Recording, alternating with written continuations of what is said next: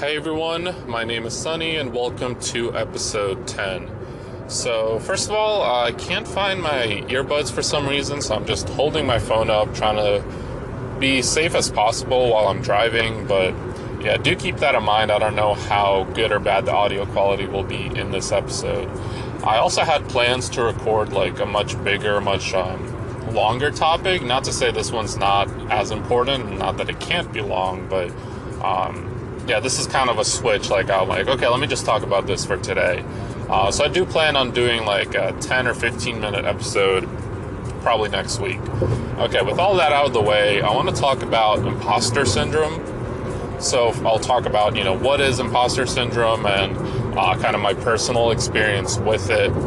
So yeah, so first, what is it?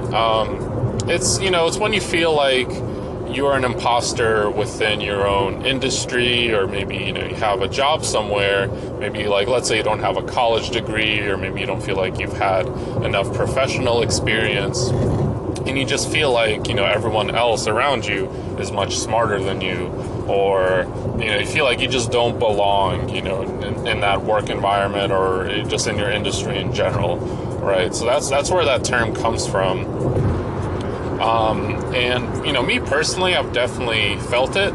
And the thing with imposter syndrome is a lot of people think it's unique to their own situation, when in actuality, a lot of people witness this syndrome. So, for me personally, I've been, I don't know how unique my situation is, but I've been coding since like when I was 13 years old, and I didn't really have like professional experience until after college, or until like around the time when I graduated college. So it was about a year ago, honestly, because before that, I worked on a lot of personal projects, but I didn't have like professional experience. I didn't, work within my industry at another company or at a large company.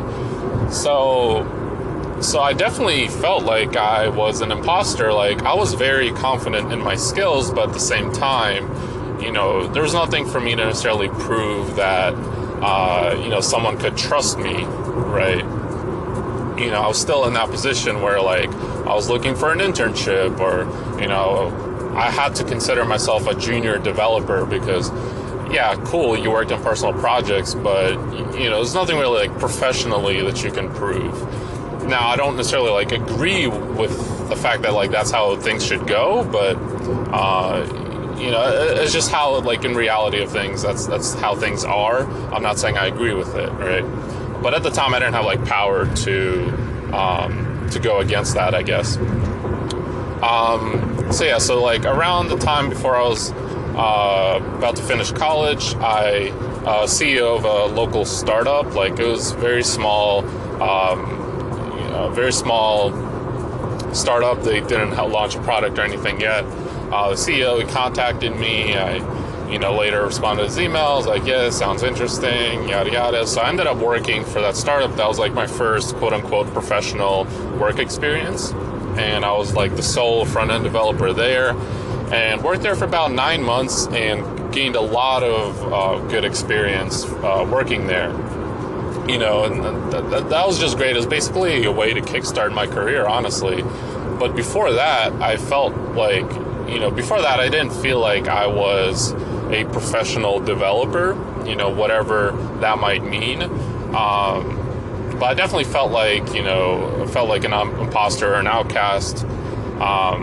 But that first kind of professional, job that I had within my industry definitely helped me out with kind of proving my worth, kind of my skills and experience and all that. And after that, where I'm working now is Bank of America. I'm a UI developer.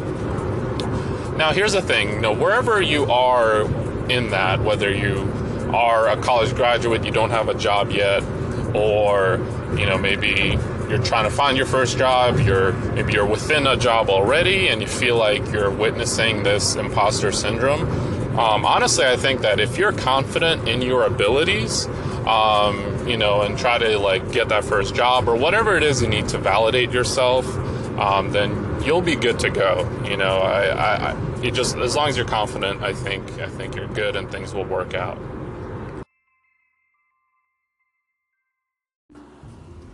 Okay, so I want to continue a bit there because I was running out of time on that segment in Anchor. So here's kind of what I want to get across, right? Because there was a lot of like talking about myself and how, I guess in a way, I had like a lucky break by someone contacting me. And it was because I was at UNCC, so kind of through that network, someone was able to find me. But here's the thing, right? I mentioned confidence. I think that is the most important thing, is that if you're confident in your abilities, then you shouldn't have a problem with getting a job or, doing what you want to do. Because if you're like passionate about what you do, because I do feel like a lot of times it's people who are passionate and do this like as a hobby. So whatever it might be, right? For me, it's web development. For other people, it might be something else. But if it's something you do on the side and you're passionate about it, then you automatically, you're putting in more effort than a lot of the people out there in your industry. So that's the main thing, right?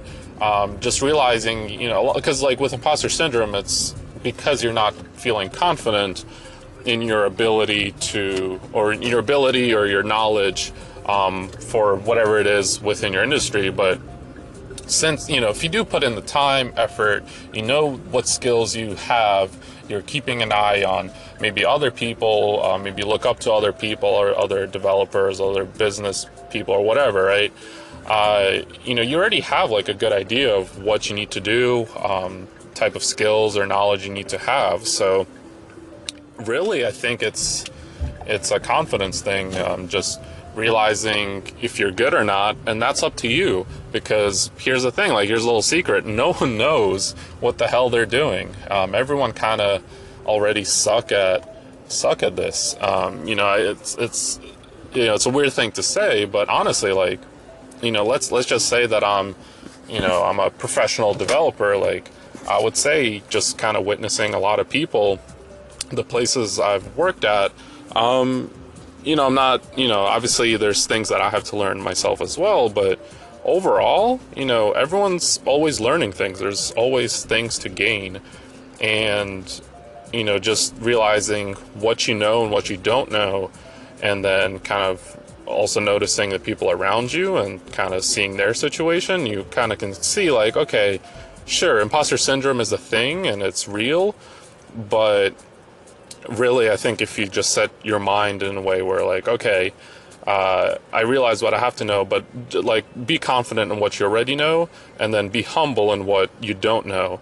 And when you kind of show that, let's say you're trying to get a job, you show that to those people who are trying to hire you, or maybe you're trying to get a client or something, just show that off, be like, hey, this is what I'm good at, but this is stuff that I'm still learning about, but just having that kind of the right mindset. I think that's really what it comes down to. And so imposter syndrome, hopefully that helped you. If you didn't know what it was, hopefully now knowing what it is can kind of help you, like, I don't know, diagnose or realize what your situation might be. A lot of other people are witnessing the same thing. So hopefully that helped. Kind of gave also my personal experience and some ways to, I guess, combat the syndrome. So thanks for listening, and please follow me on Twitter, SunnySingIO. I share more things on there, typically on almost a daily basis, but I'm trying to get better at all my social media and stuff. And I'll catch you guys later. Thanks for listening. Bye.